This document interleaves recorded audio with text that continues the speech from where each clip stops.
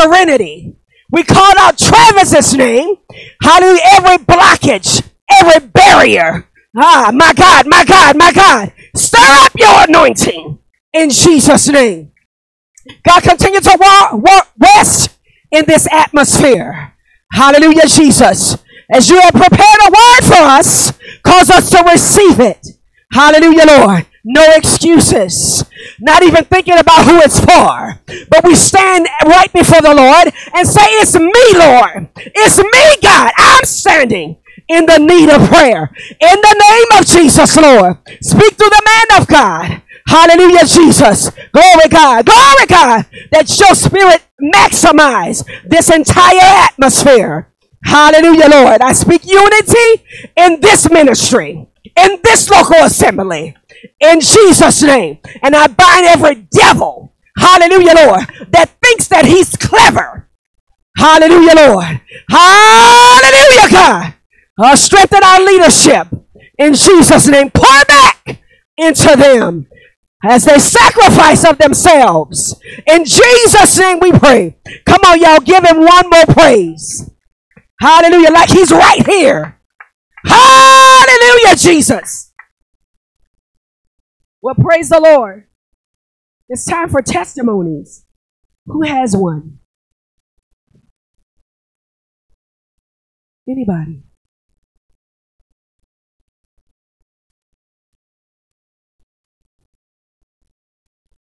Amen. Well, praise the Lord. Hallelujah. Amen. Yes, ma'am.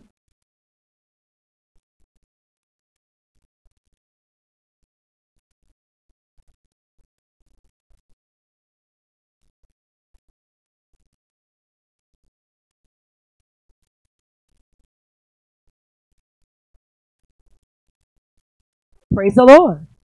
Hallelujah. This is Felicia.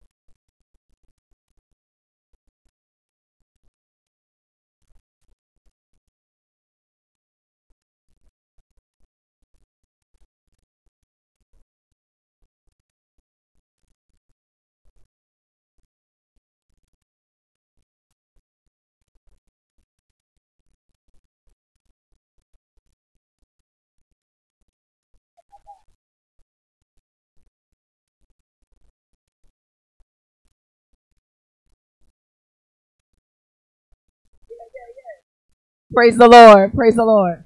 Amen. Y'all caught that plug, huh? Yo, she just forgot the address. Anybody else? Anybody else? Praise the Lord. We will call up the speaker for the hour, Brother Micah.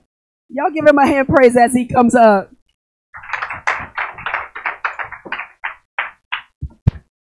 Praise God. Tonight, I feel like, or I know, God was telling me this message is very topical. A lot of times God speaks to me through my playlists, especially when I ask Him to, because I put it on shuffle. And tonight's message is called Not Feeling the Love. And right after I got in the car, and I just played my music, not even thinking about it, Water Runs Dry by Boyz II Men was playing, which I forgot was on my playlist. So I was like, okay, very evidently, God is feeling like the water is going to run dry with a couple saints, whether they're at home or here. So I pray that the Lord speaks through me and I'm able to get across whatever message He has. God initially brought this message to me a couple weeks ago, and I was having a discussion with one of my very close friends. I brought her to the watch night service on New Year's Eve, so some of you guys might have met her. We were having a conversation, and I was telling her about how a lot of the actions that I regret from my teenage years were due to me feeling lonely, that there was a lot of loneliness that I was trying to solve. However, a lot of this loneliness was not due to a lack of company. A lot of times I would actually go out of my way to be alone, to try and calm myself down when I was in anxious situations. The real thing was that I was feeling a lack of connection with a lot of people. And because of that, it felt like I was lonely despite the people around me, or lonely in a crowded room, so to speak. This issue is something that I've dealt with for a while, and from time to time, I still feel the effects of it to this day.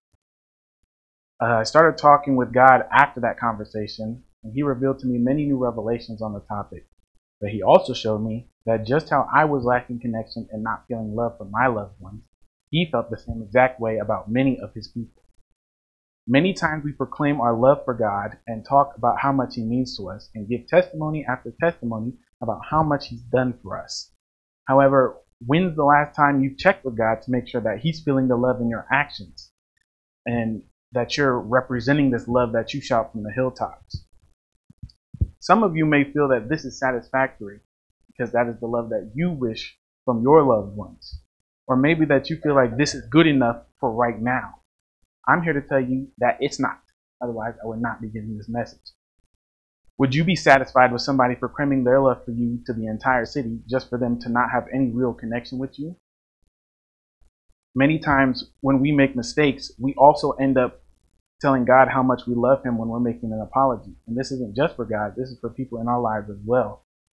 How much would you like it if somebody who said that they loved you, always told others that they loved you, decided to constantly do wrong after wrong to you, but when they were apologizing, reminded you of how much that you loved them and how much they loved you? God told me, if this is how you treat people that you love, I don't want to be loved by you. As I said before, if somebody is constantly hurting you, that's not very representative of love. And even if you do love them, they're not really going to feel it. Once I started studying for this, God brought up a memory of a conversation I had with the lovely bishop here a while ago. I believe I had just come back from college my freshman year, just for a weekend. And I expressed to him that one of my major goals for my relationship with God was that everything that I do for God was just out of zeal and love for Him. It wasn't for fear of consequence. It wasn't anticipating a reward.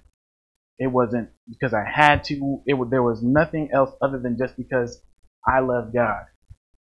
Now, his response was, the fear we have for God is healthy. And if you know him as a parent, you're not surprised by that answer. And the fear we have for God is healthy. We do need to fear God, the all-powerful, almighty God. But also, that doesn't change the fact that God wants us to love Him as well, and that our love should be our main driving action for what we do. Just how I love my Father. I also fear him. But the actions that I take for him are made out of love. And this is evident in the way that I act around him. In Deuteronomy 6:5, it says, "And thou shalt love the Lord with all thine heart, and with all thy soul, and with all thy might." This a very prominent scripture in just Christian culture in general, regardless of your denomination at all, is a very, not very well understood, I should say, scripture, as many people just take this as, love with zeal, or, do everything that you feel is best for God. However, if we're loving God with everything that we have, in all of our heart and soul, not just one of the two, and all of our might, then it's going to be very evident, and God's definitely going to feel it. We have to strive to love him in the way that he feels best. We can't just cater to the love languages of those that we like, or the ones that we feel are easiest, because that is not truly love. There's a reason that he asks us to do certain things. If my girlfriend asks me for flowers, and I turn back around and give her some t-shirts, she's going to be upset, because that's not what she asked for. She may need t-shirts, she may have liked t-shirts, she may wear t-shirts, however, that is not what she asked for. And in that moment, that's not going to be perceived as an act of love, even if that's what I've given her, or that's what I'm trying to show her. Even for God, I'm sure this is incredibly frustrating when God gives us very specific instructions. However, we decide to take it our own way because we feel this is best, and we may be trying to show our love for God. However, it is backfiring because we're not doing as we were asked. I'm sure most of you don't like this either. I don't have to tell you guys that when you tell somebody to do something, when they ask you how they can help and they don't do it, it's a complete hindrance. I used to have this friend group in high school, and I was very close with a lot of their family. However, there was this one cousin who was from out of state. An interesting fellow.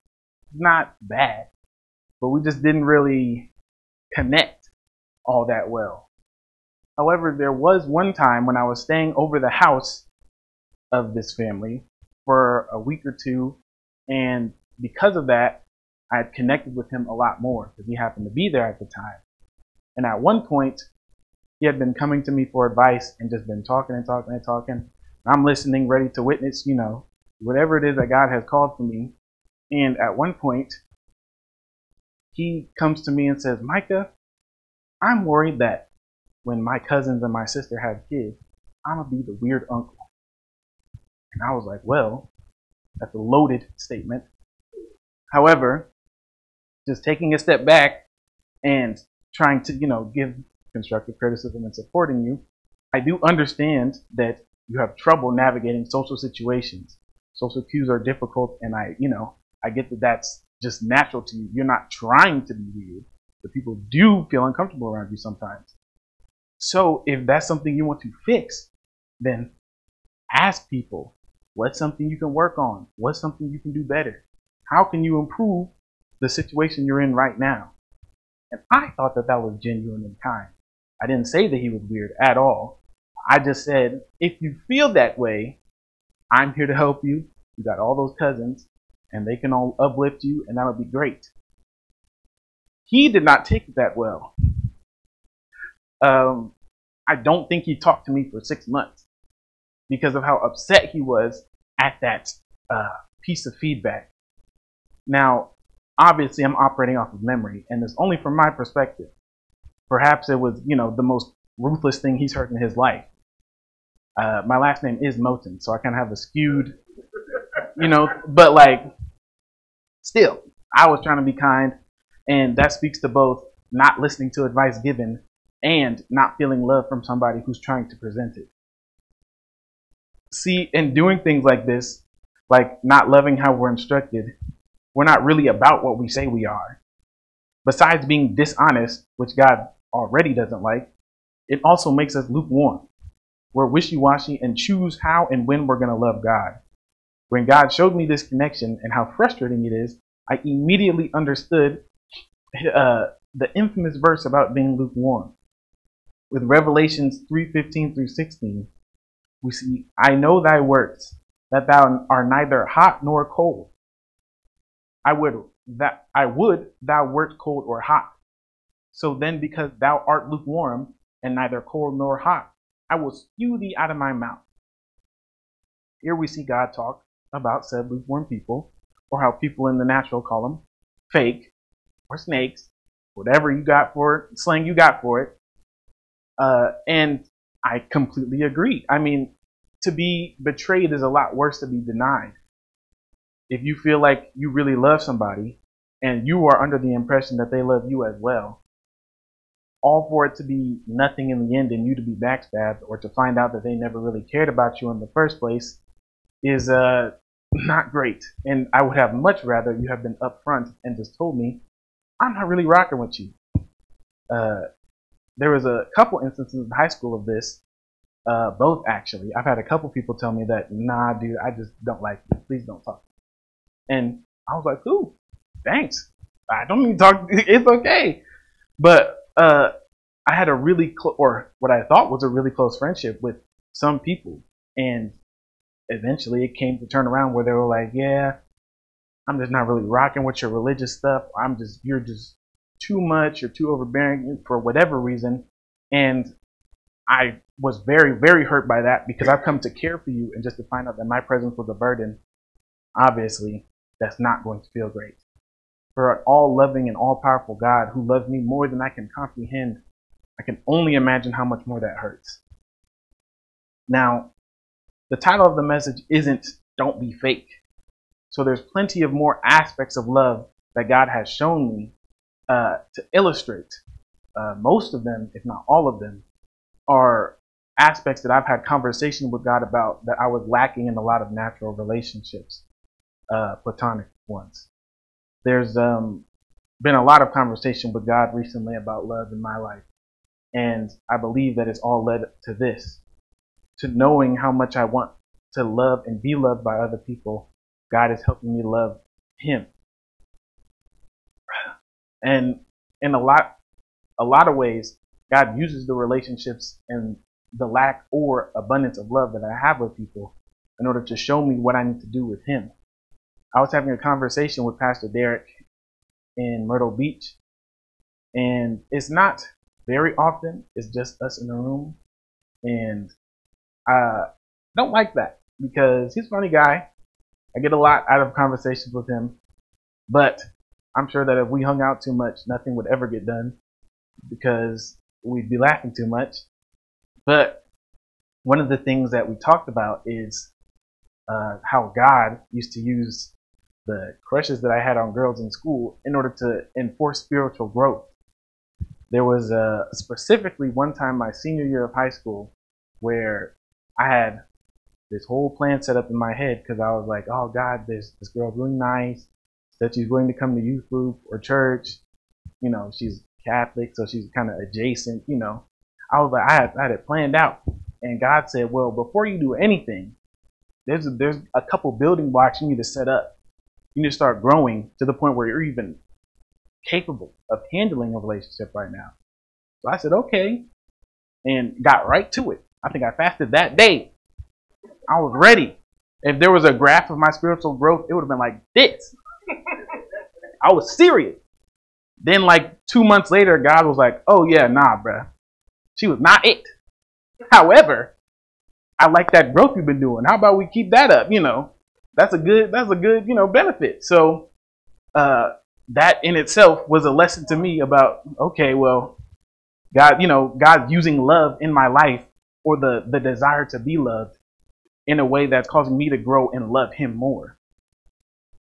And another instance of love, I guess, in a way that could be considered too much, or too much in the wrong way, is me loving my little brothers. Now, if you've been, listening to all my messages, there should be two things that you know. I'm very scared of my dad and grandpa, and that I love my brothers more than anything in this world. Now, there's been some times when I've questioned their safety, or just the situation that they were in. And I felt like the authority figures put over them were not doing what I felt they should have done. And this led to me almost acting out of character a couple times. And at one point I had to take a step back and say, God, I don't think I'm in a position to lead them right now. Because if I go to them and try to get them to come to church and talk about God, but then I start cussing somebody out because I feel like they've been wrong, I'm not doing what I'm supposed to be doing, and they're not going to be led the right way.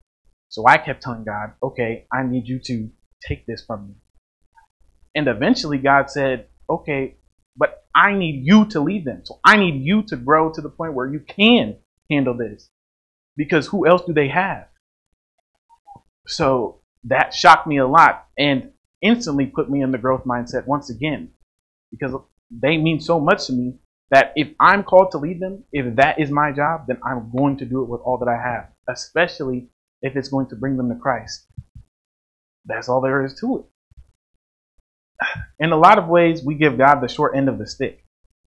We don't love him like we love others in our lives or expect to be loved ourselves. This whole week and last week, like I said, God's been pointing out aspects of love that I know that I aspire for in these relationships. I saw a TikTok pastor the other day, and normally I skip past them unless it's sent to me by somebody I know. But this time, God told me to scroll back, and I listened. And he was talking a lot about loving people in opposition to trauma. I'm sure one of you have at least seen it. It had like 1 million views or something. But to make his long story short, he was essentially talking about if you love somebody because that's what you lacked as a child or lacked in any sort of relationship, a lot of times you tend to be upset when that's not appreciated, or upset when you feel when that's not being returned or anything. That kind of love is the only love that you're focused on and the only love that you feel that you need to give. However, not everybody went through the things that you went through as a person. The world isn't all revolving around you, and your mindset isn't the only mindset. So if we're stuck in that, let's say your parents ignored you as a child as a punishment, which is, for like weeks at a time, that's a terrible thing to do. That's a terrible thing to go through.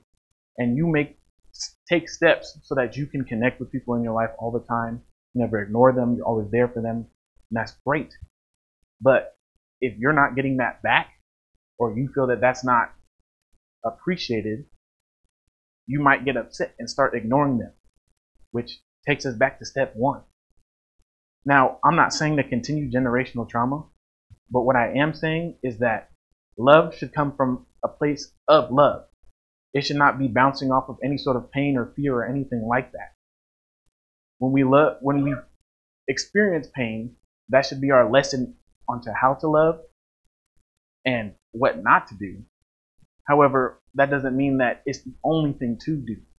There's so many aspects of love, so many love languages, so many things that we can do for the people around us, that if we get so focused on that one kind, then we're going to be depriving the people around us and ourselves. In lots of cases, I've tried to reach out and loved ones the same one as described. Mostly Quran, my oldest younger brother. Now, he is, let's just say you would think he's dead if you only relied on his text messages. But that never caused me to be frustrated or angry or upset to the point where I decided that it was just better to ignore him, because why am I pouring my energy into this? He just is speaking a different language than me at that point. If I really love him, I'm going to translate what I have into what makes him feel loved, in order so that he can still be uplifted. Because if I'm loving somebody, the end goal is that they feel loved and that they're lifted up, not just for my, personal satisfaction. Yeah. In Romans 12:9, we see, let love be without dissimulation, abhor that which is evil, cleave to that which is good. Here we see dissimulation, which is just to hide the act of hiding your true feelings and cleave here means to bind to and hold on to. And that's just in reference to my past section, just about not about loving truly out of love and not hiding your pain from trauma or fear in the past and allowing that to masquerade as love. But that leads me to my next point about fear and how it does masquerade as love a lot more than people think. In that same friend group that I was talking about previously, there was a couple people in there who were very much led by fear in their lives. They were very superstitious, but it was never like, oh, I found a 4-leaf clover. It was like, oh, if it's 3 a.m. and you look in the mirror, you're going to die tomorrow. So they didn't let me do a lot of things because it was bad luck. And I was never really rocking with it. So I kind of try to separate myself from it, but I still witnessed it a lot. But they were also what the world would describe as very kind people. They always did a lot of things that seemed like they were going out of their way to do something for our benefit, my benefit, I guess I should say. However, the closer I tried to get with them, the more that I realized is that you're not really doing this because you love me. You're doing this because you're scared of bothering me or making me upset. So when I try to connect with you, you're putting up a wall because you don't really love me. You just don't want me to be mad at you. That's not love in the slightest. And that really bothered me because I'm putting all my love into you and it's hitting a brick wall. I think it's being reciprocated because you're trying to be kind. In 1 John 4:18, we see clearly that there is no fear in love. I could stop there. But perfect love casteth out fear, because fear hath torment. He that feareth is not made perfect in love. Now, I didn't even know that scripture existed when I knew those people. But I still knew that fear and love cannot coexist. A lot of times when I love somebody but feel like taking a step back, God always asks me, is this an action made out of fear? Because if so, you're doing them a disservice because you're not actually loving them. A lot of times when we're thinking about taking those steps or just removing ourselves from a situation, we need to ask ourselves, or ask God even, is this an action made out of fear? Because we need to be loving them. Another aspect is that of wanting to be recognized by those you love as well. I kind of brushed over this earlier, but to get deeper into it, the desire to be recognized and to recognize others with loving others that you love is not inherently bad or evil. Many times we want recognition from God as well for things that we do for Him. I've seen people stare at their bank account waiting for those $2 tithes to hit back with $2,000. However, actions done truly out of love are done for the benefit of who you are loving. If you're sitting there and waiting for your appreciation, you're no better than the person who's just loving out of trauma. By breaking your back for this person, and it's great to be appreciated, but you're doing it so that they can feel loved and that you're trying to help them. Now, on the flip side, you should appreciate those who you love. That's also a thing that God does and something that we should do as well. If you love somebody, you're going to be paying attention to them, you're going to be spending time with them, and you're going to notice things that they do. When you notice that they're exerting themselves for you or doing things out of their way to try and help you, even if it's not to satisfy their pride, it's still something, an action of love to recognize that and thank them for it. I just realized how much I'm talking about this whole friend group. But back to that friend group, the father used to have this mantra that was, you're never going to be thanked for things that you should have been doing anyway, which I never agreed with, but I was always like, well, I'm not an adult, so maybe when I grow up, that's just going to be how it is. I guess I'm only 21, but still, no, that's not how the world works. But on the flip side, he was always upset when his kids did not thank him for giving them gas money or food or clothes or, whatever. And yes, I love my dad for giving me those things. Doesn't give me gas money, but he gives me clothes and food and the house and a lot of other great things. But, you know, as my father, especially at that age, you brought a child into this world. What else is it other than your job to take care of it? That's not to say you can't be appreciated once again, but that just shows how inherently flawed that mantra is. It really was just a disguise for him not to show thanks for anybody else because he felt that he was very deserving of a lot of things. So when I catch myself not saying thank you to people, God shows me a picture of him in my head, I make sure to get right to appreciating everybody around me. In Hebrews 6 and 10, we see, "For God is not unrighteous to forget your work and labor of love, which ye have shewed toward his name, in that ye have ministered to the saints and do minister." Here again, we see God we realize that God is not going to leave a good work undone, done toward him, done in his name.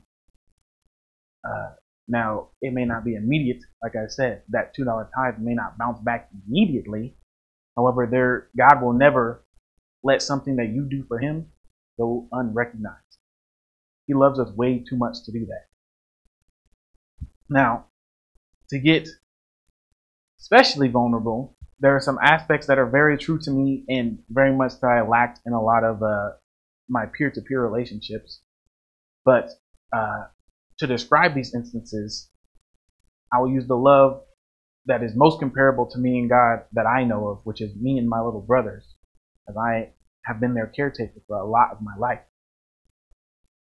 Now, as I stated earlier and in previous messages, Quran, ever since he hit like 14, has been way too cool for me and has never really been ecstatic about showing affection or anything towards me. There would be times where I'd be driving home from Lincoln on the weekend just to see my brothers, and I go there and he just, nods his head and goes about his day. And it never really frustrated me, but it did disappoint me to feel like the love that I had for him was not being reciprocated. However, there was one specific day when I came really late at night because I just wanted to come and say hi and bye to them. And I found that Quran was asleep. So he woke up from me walking into his room and we were just talking for a little bit. I expected him to want to go to bed, but we were talking. And he looked at me and he said, I really do appreciate you coming home. It really does mean a lot to me. I hope you know that. Which almost had me sobbing on his bed because you never get that kind of vulnerability from him. And especially just out of nowhere when I thought he'd be mad, had touched me to such a degree. And I like to think myself as a grateful person, but when you think about it, there's so much that so many people have done for you that you can always be giving more thanks. And that is especially true for God. The fact that I made it here, the fact that I made it through anywhere this week. I've slid through a couple intersections because there was ice on the road that I couldn't see. That's a lot of people's last moments. But I am standing right here preaching to y'all. And that's only thanks to God. So just that alone for one day should be worth a year of praise because I owe the rest of my life to that moment. And we have moments like that every single day. Next, I want to talk about getting vulnerable with God. Vulnerability is something that I'm not necessarily fond of, as opposed to what my messages up here would lead you to believe. But there's a couple times when I feel like being vulnerable has really taught me something, but not in the way that I thought it would. I mean, to be real about it, I have a lot of issues from the past about, abandonment issues and, imposter syndrome and a whole bunch of things that y'all don't really want to hear about right now. But there are people who I have told that to, a lot of people that I've connected to on a specific level that I felt comfortable releasing a bit of that information to. However, for some reason, it seems to be that a lot of the times when I confide in these people about things like abandonment issues or anything of the like, those are the people who abandoned me first. That kind of pain is a lot worse than just being abandoned by somebody random or somebody who I'm close with who didn't even know that, because I felt comfortable enough with you to open up about that, and then you commit my worst fear in front of me. And God had illustrated to me while writing this that if I had poured that vulnerability into God, who has literally stated that he will never leave nor forsake me, I'd be a lot happier today and a lot more comfortable with said vulnerability. And I wasn't going to do it. But if Samson just poured a little bit of that obsession with Delilah, I had to.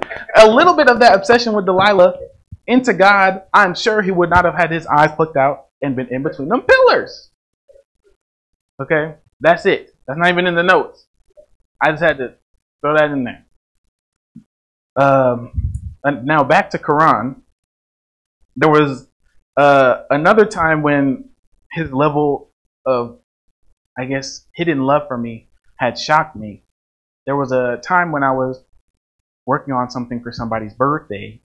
I'm a really big arts and craft guy, so it was I was working on something for fun. But it was, for some reason, this one was really difficult. I had been cutting myself. I was using hot glue, and I burned myself in my fingers really bad. I'd been staying up late at night trying to fix it because I had been working during the day.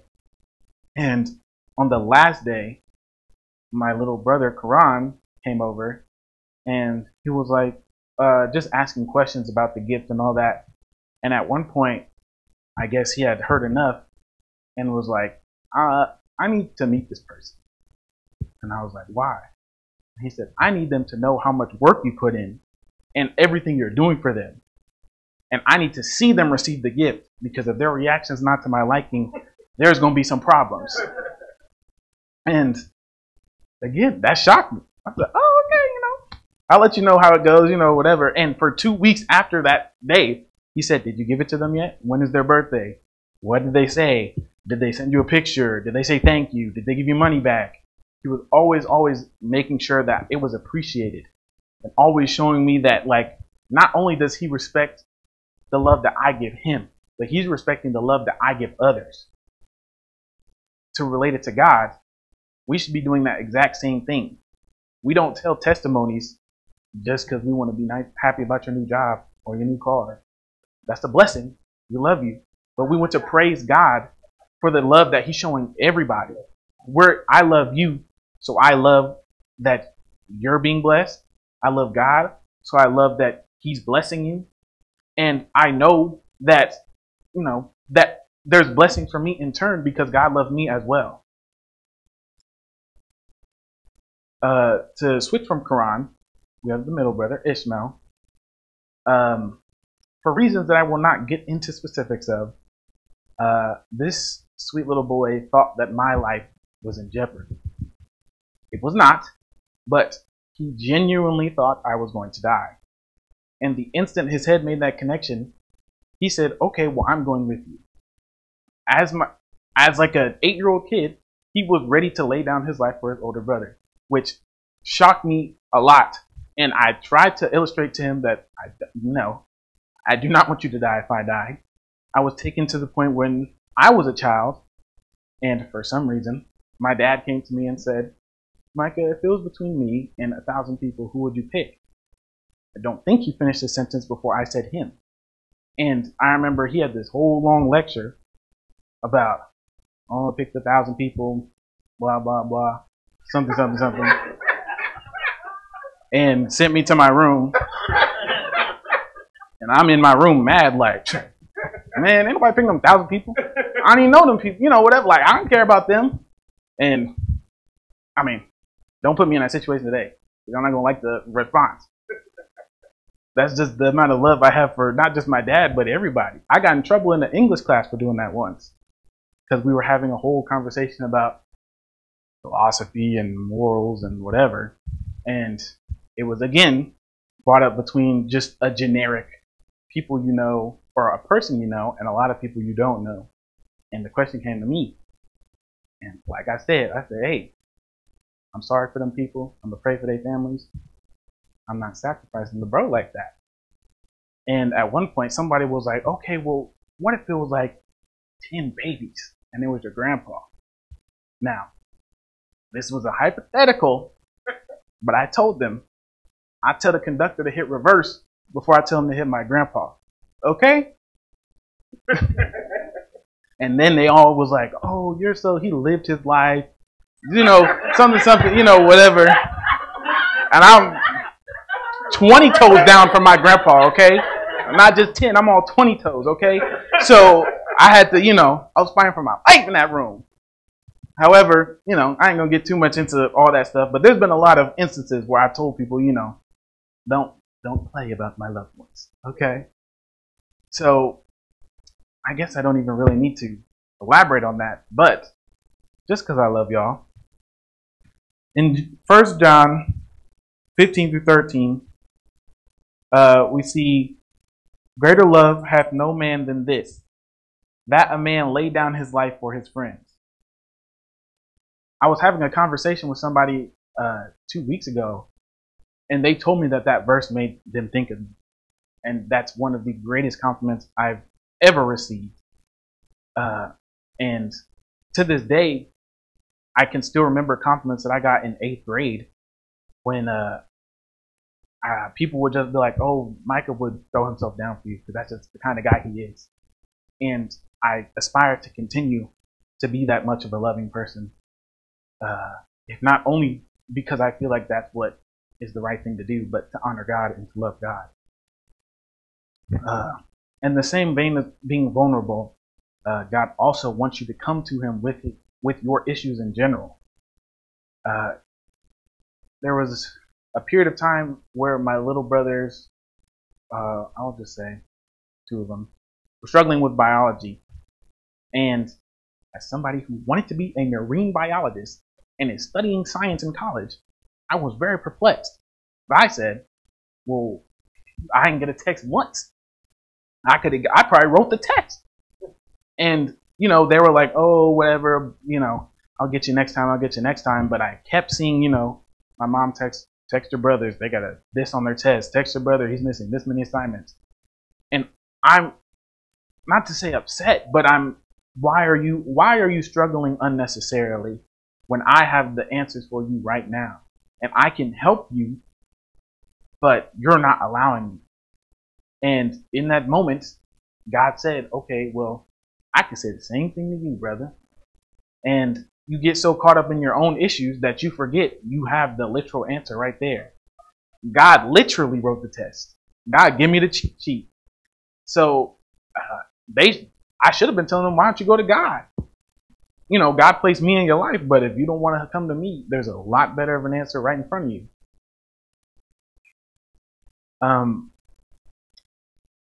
Next, when you love somebody, you trust them, and you believe what they say and entertain them despite what you initially see. See, I'm trying not to laugh.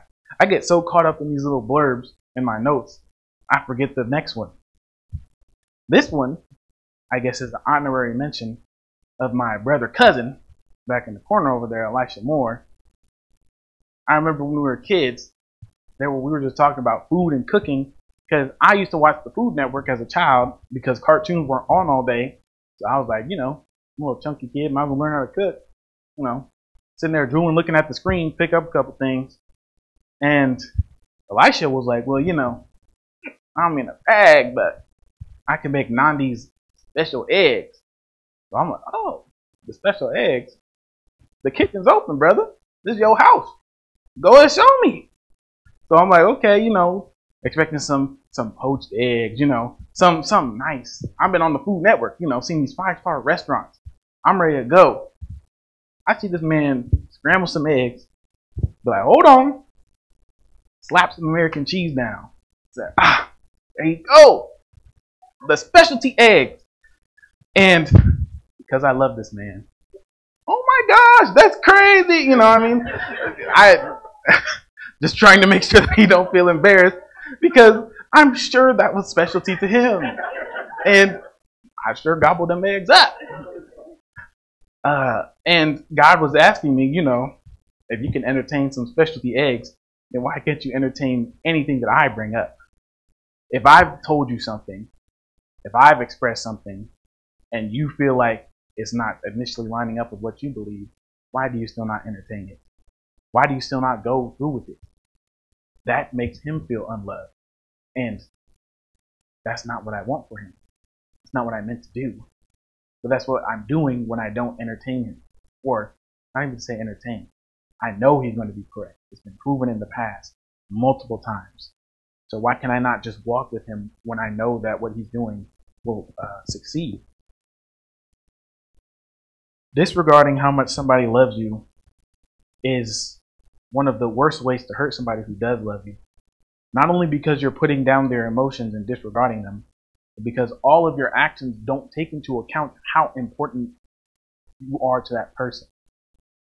To keep it short and simple, if I feel like Brother Derek, Pastor Derek, does not care about me, then I'm not going to reach out to him. I'm not going to talk to him. I'm not going to, because for what?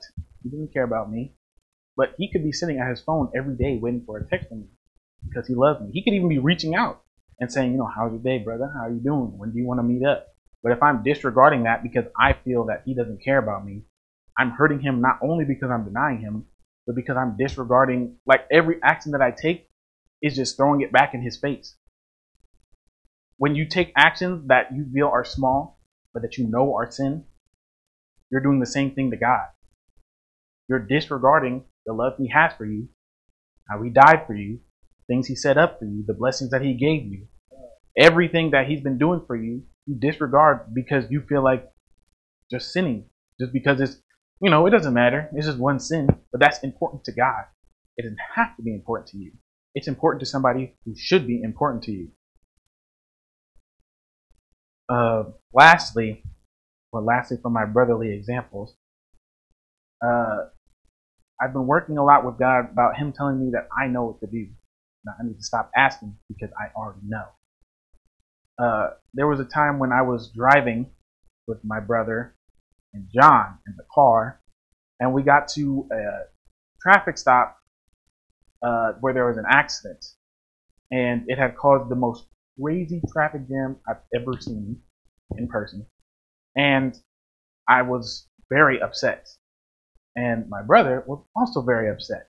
And he kept saying, I want to do something about it. I want to do something. And I'm like, yeah, Karan, I do too. I'm not the police. What am I going to do about that? Because the police were there, but they just had done the bare minimum in blocking off one specific spot. And it caused 3 traffic lanes to converge into one lane, one of them being a U-turn. And he kept just saying, I want to do something. I want to do something. And I was like, I really do too, Karan, but what are we going to do? And at one point, God was saying it. And saying it to me, saying, you got to do something. You got to do something. So I said, okay, we'll find something to do. We drove to my house, went across the street to this bar, asked them to borrow traffic cones, got back in the car, drove back to the stop, went all the way through it, put traffic cones down, and started directing traffic like some junior deputies. Now, at first, I was like, okay, we cleared everything out. I'm going to talk to the police officer. I'm going to get him to come down here with his car. We could take the cones, go back to the bar, put them back. Boom. Easy. I go over to the police officer. I'm like, hey, man, we have the lane pushed back further. You can put your police car there. We could take the cones back. And then everything will be fine and dandy. All the traffic will be smooth. People won't be cussing at us because we're in the street. And he said, nah, people drive through traffic cones all the time. I'm going to stay back here. And I, flabbergasted, went back to the traffic cones and was like, okay, I guess we're literally on junior deputy duty and going to sit here and direct traffic until this accident clears up. And that's what we did. We sat there for an hour and a half directing traffic, just sitting there. And it was fun for us because we were just like, we're helping. We're doing something good. All of us who wanted to do something, to act on it, to make the situation better, we did it. And the reward in itself was the action. the police officer eventually came back and was like, "Oh yeah, the accident's gone. Y'all can go home. Whatever." And we just laughed on the way home, like, "Okay, I guess we're done." But that memory will always stick out in my mind because it was just such a I had known from the first time that my brother said, "I want to do something," that there was something I could do. That even if it seemed improbable, seemed, way out of left field, there was something that I could have done. Something I could have done.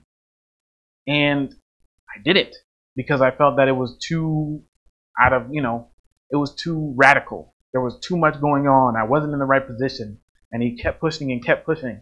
And eventually, God gave me the last push I needed to act on it because I did know what to do. I knew exactly what to do. A lot of times, saints, we undermine our connection with God by constantly asking and asking and asking when we're so connected with God that we know what we're supposed to be doing. But we're sitting here trying to fleece God when he's not going to do anything because he knows what you're supposed to be doing. The teacher is silent during the test, but that doesn't mean that they didn't teach you previously.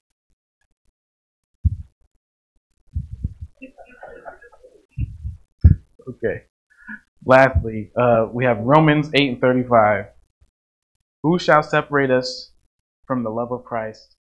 Shall tribulation or distress or persecution or famine or nakedness or peril or sword? I put this in here to lastly discuss that a lot of times we hurt the people that we love because when we go through difficult situations, we separate ourselves from that relationship or love, or we let a nasty part of ourselves that we've kept hidden reveal itself. And in those moments, that's when you know how true your love is. I had a friendship with somebody that I never thought would end. I could not see my life without them end because he broke up with his girlfriend and he became the nastiest person ever. And God told me that that was always there, that he was always that person, but that because he was going through this, it was showing now. And that lack of love he also had for me was showing as well. He couldn't put up any fronts. That lesson and that sting will always stick with me when I feel like I'm going through something and I get frustrated with God. I have to realize that, this too shall pass. God has my back. God will never let me go through pain for nothing. And I can't get nasty or let something small get in the way between me or God. In that moment, I'm proving that the love that I have for God is not true. And that's definitely not what I want to be the case. So not only with God, but for the people around us, we need to be asking, am I doing enough? Am I loving you in the way that where you feel the love? Am I translating my love language to yours? Am I doing enough? I asked this to my friends a couple times recently, just trying to make sure that I'm being the best friend that I can be for them. And I do it with God too, because I want to make sure I'm being the best son that I can be for him. I want to be the best witness, the best teacher, the best everything, because that's what God deserves. A perfect being deserves nothing less, especially for all that he's done for me. And that is my call to action, saints, is that we need to make sure that not only that we as a family are feeling the love from each other, but that God is feeling the love from us. Dear Heavenly Father, we come to you tonight asking for forgiveness for any time that we've denied you, Jesus. Anytime we've disregarded the love you have for us, God. We ask that you fill us with your spirit, God, that you remind us to ask you for direction, God. Ask you for better ways to love you, God, to love others. That we continue to act on your word, Jesus, and that we act when we know what we're supposed to be doing, God. We ask that you feed us spiritually, that you continue to let this feel nourished in our minds and our spirits, God, and that we always make sure you're feeling love. And in your mighty precious name, God, we pray. Amen.